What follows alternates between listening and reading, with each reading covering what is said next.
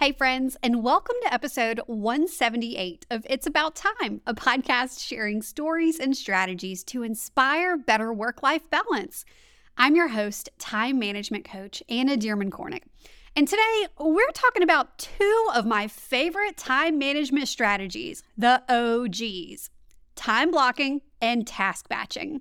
These are two time tactics I use literally every single day to stay productive, organized, and on top of everything. Well, on top of most things. The things that really matter. And I just know they can help you do the same. But before I dig into why time blocking and task batching are two peas in a time management pod, I want to talk about the differences. Believe it or not, there's actually a pretty big difference between the two, but they often get roped together and used interchangeably. That's why today I'm going to be getting into all the details with time blocking and task batching, how to incorporate them into your life, and how to use them to prioritize your values, and of course, manage your time like a pro. And because I know you're making the most of your time and you're probably listening in the car, or maybe you're running errands, doing stuff around the house, I know it might be a little inconvenient to stop what you're doing and take notes. So don't worry, I've got you covered. You can find all the details and lessons learned from this episode over in the show notes, plus links to any of the resources I'll mention. Today's show notes can be found over at abouttimepodcast.com/178. All right, it's about time we get started, so let's get this show on the road. You're listening to It's About Time, a podcast about work, life, and balance. Around here, we believe that busy is not a badge of honor. Your host, Anna Dearmon-Kornick, is here to share tips and strategies to help you make the most of your time. Listen in on real conversations and success stories to find out how other go-getters are getting things done. If you're ready to step away from the overwhelm and spend your time on what matters most, then you're in the right place. Here's your host, time management coach, Anna Dearmon-Kornick. So what exactly is the difference between task batching and time blocking? What it really comes down to is this. Task batching is when you group similar tasks together, or tasks related to one project, and you get them done in an allotted time period. Let's say you're a graphic designer, like my friend Elizabeth McCravey I interviewed on the show over in the last episode. You might organize and batch your time into categories like admin work, so answering emails, drafting up contracts, planning out your daily to-do list, those kinds of things. You might have a batch for design work, where your full attention is on the actual task of designing. And then you might have a batch for learning time, which could be time when you read a business book or invest in personal development, take a course, or work with a coach. Time blocking, on the other hand, is when you actually schedule the tasks into specific blocks during your day. So in short, task batching means putting similar tasks together, and time blocking means setting the specific time in your calendar to get tasks done. They're two sides of the same coin, but when done correctly and in combination, they can have a huge impact on the way you do time management. But why? What's the benefit here? Well, bad news to all my multitasking friends out there, but multitasking is the fastest way to kill productivity. Most of us cannot multitask effectively. Seriously, studies have shown it's like 2% of the entire population that can actually multitask. And maybe you're in the 2%, but chances are you're like the vast majority of us that can barely walk and chew gum at the same time. I mean, every time you multitask, you're essentially patting yourself on the head and trying to rub your tummy at the same time. When's the last time you tried to do that? If you're not driving, try to do it right now. I mean, sure, you can kind of do it, but it's not exactly easy or natural. Plus, constantly shifting our focus from one thing to another, it makes us less efficient. It can actually take an average of 23 minutes to get refocused after getting distracted. 23 minutes. I mean, just think about how much time is being wasted if that happens multiple times in just one day. Seriously, the American Knowledge Worker, and that's research code for anyone who works behind a computer, the American Knowledge Worker gets hit with some kind of digital interruption every 43 seconds.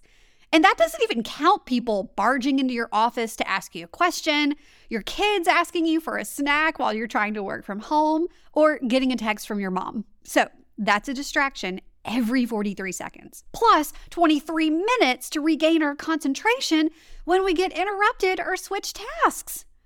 Y'all, it is a wonder that we get anything done. And it's exactly why so many days we feel like we were busy, but we weren't actually productive. But when you use time blocking and task batching, you can avoid all of that back and forth thinking and switching altogether. And you spend less mental and physical energy switching between tasks. All of that switching is so much more detrimental than you realize.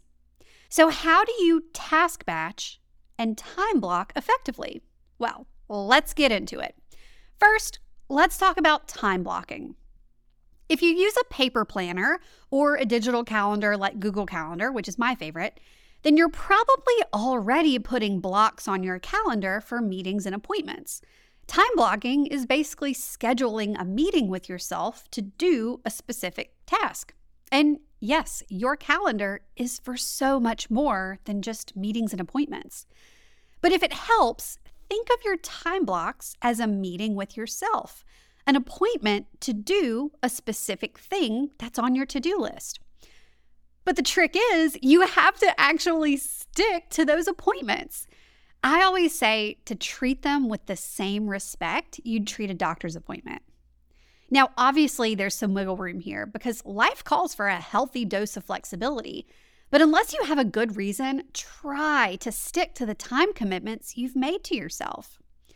Have you ever heard of time integrity? Well, think about personal integrity.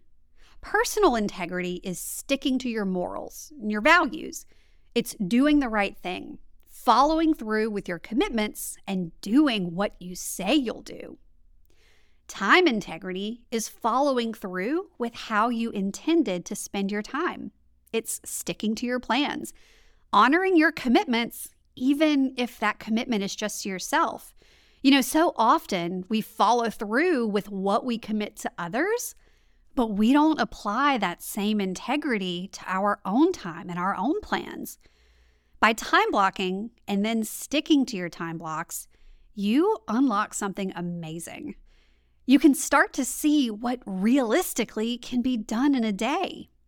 Maybe you're the type of person who starts the day excited and ready to go, but you overcommit because you've underestimated the amount of time things really take. Or maybe you're someone who gets overwhelmed easily.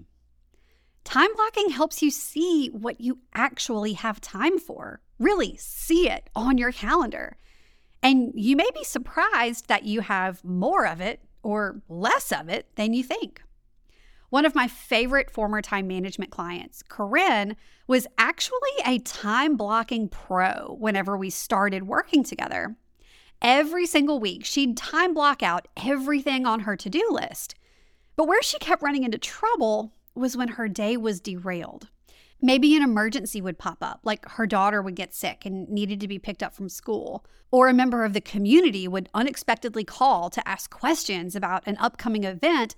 And then that phone conversation quickly would go from a quick 5-minute chat to a 20-minute conversation. Maybe Corinne's first time block of the day actually took twice as long as she expected. So then she'd have to bump things to the next day or work late to finish everything on her list. And day by day, the whole week just got pushed further and further back than she wanted. If you've taken my free Chaos to Calm quiz and your result was the architect, then you probably know exactly what this feels like. Oh, and by the way, once Corinne started being truly realistic about her time blocks and allowing space for emergencies and overflow, she was dubbed the most productive person in her office. But that's the thing. time blocks aren't helpful if they're not realistic. You can't give yourself 15 minutes to create an hour-long PowerPoint presentation just because that's how long you want it to take. The planning fallacy, which is one of the productivity pitfalls I talk about in my book, Time Management Essentials, the planning fallacy tells us that we consistently underestimate how long things take us. So, part of your time blocking strategy has to include estimating and then adding a little bit more just in case. So once you're realistic with how long each task will take you, it's time to step away from your mile-long to-do list. Oh yeah, you heard that right. To time block effectively, you've got to put down that 80-something task-long list and instead narrow that big list down to just 3 to 5 things that are the absolute most important things of the day. And I know that 3 to 5 things might not sound like very many or not enough, but we're being realistic here. What can you actually accomplish in a day? When you're clear on your priorities, choosing those 3 to 5 things gets easier and easier. Then add those things to your calendar and put them in there like meetings. When you start your day by mapping out what you'll work on and when you'll work on each thing, you're setting yourself up for success you can actually accomplish. And you skip out on that end of day letdown when you realize you didn't get nearly as much done as you intended to. Say so long to that end of day disappointment. Now, let's talk about task batching. Like I said a few minutes ago, task batching is grouping similar tasks together and doing them at once. Task batching makes you more productive because you cut back on context switching, aka switching back and forth between different tasks. Not only do you save time and energy, but task batching also helps you find your groove, almost to the point of being able to shut off your brain and work on autopilot. Seriously. Doing this streamlines your workflow and makes you more productive. I used an example of how Elizabeth McCravey, a business owner, might task batch a little earlier in the episode, but you can also think of task batching just like doing laundry. Whenever we do laundry, we don't wash each individual item of clothing at a time. Every sock, every individual shirt, each pair of pants, you get the idea. If we did wash each of our articles of clothing in a separate load, we would be doing laundry forever and wasting tons of resources in the process. But instead, we batch it all together. We toss our dirty clothes in a laundry basket. We wash it all at once. We dry it all at once. We fold it all at once. And we put it away all at once. Or we put it in that random chair in our room and it sits there for a few days, but you get the idea, right? Well, this is exactly how task batching works. So let me ask you this. What do you do on a regular basis that could be batched? And where can you fit that batch into your schedule?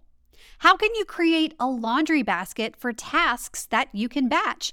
Whether you're capturing these things on a special notepad or a task in your task management system like Trello or Asana, so you can collect them all like dirty socks and tackle them all at once.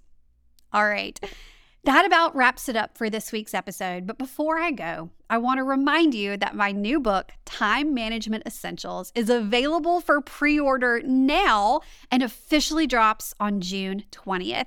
This book will teach you how to manage what you're already doing, not just do more things, through strategies like task batching, time blocking, and most importantly, leading your time management with your vision and values. Because that's where it all starts, right? When we lead our time with intention, it's so much easier to build lifelong habits. And in this book, we'll work through it together to help you get there. If you want to pre-order your copy of Time Management Essentials, I've got the link for you over in the show notes, but you can head straight to annadkornick.com/book to grab your copy. And as always, you can find the link to grab Time Management Essentials and any other details mentioned in this episode over in the show notes. Today's show notes can be found at abouttimepodcast.com/178. All right. That's all I have for today. Have a great week, friends, and I'll see you in the next episode. Thanks for listening to It's About Time, a podcast about work, life, and balance. Head over to www.abouttimepodcast.com to join the conversation. Check out the show notes and dive into bonus content so you can start living your best life today. Love this episode? Be sure to share it with a friend, subscribe, and leave a review. Thanks for tuning in, and we'll see you in the next episode.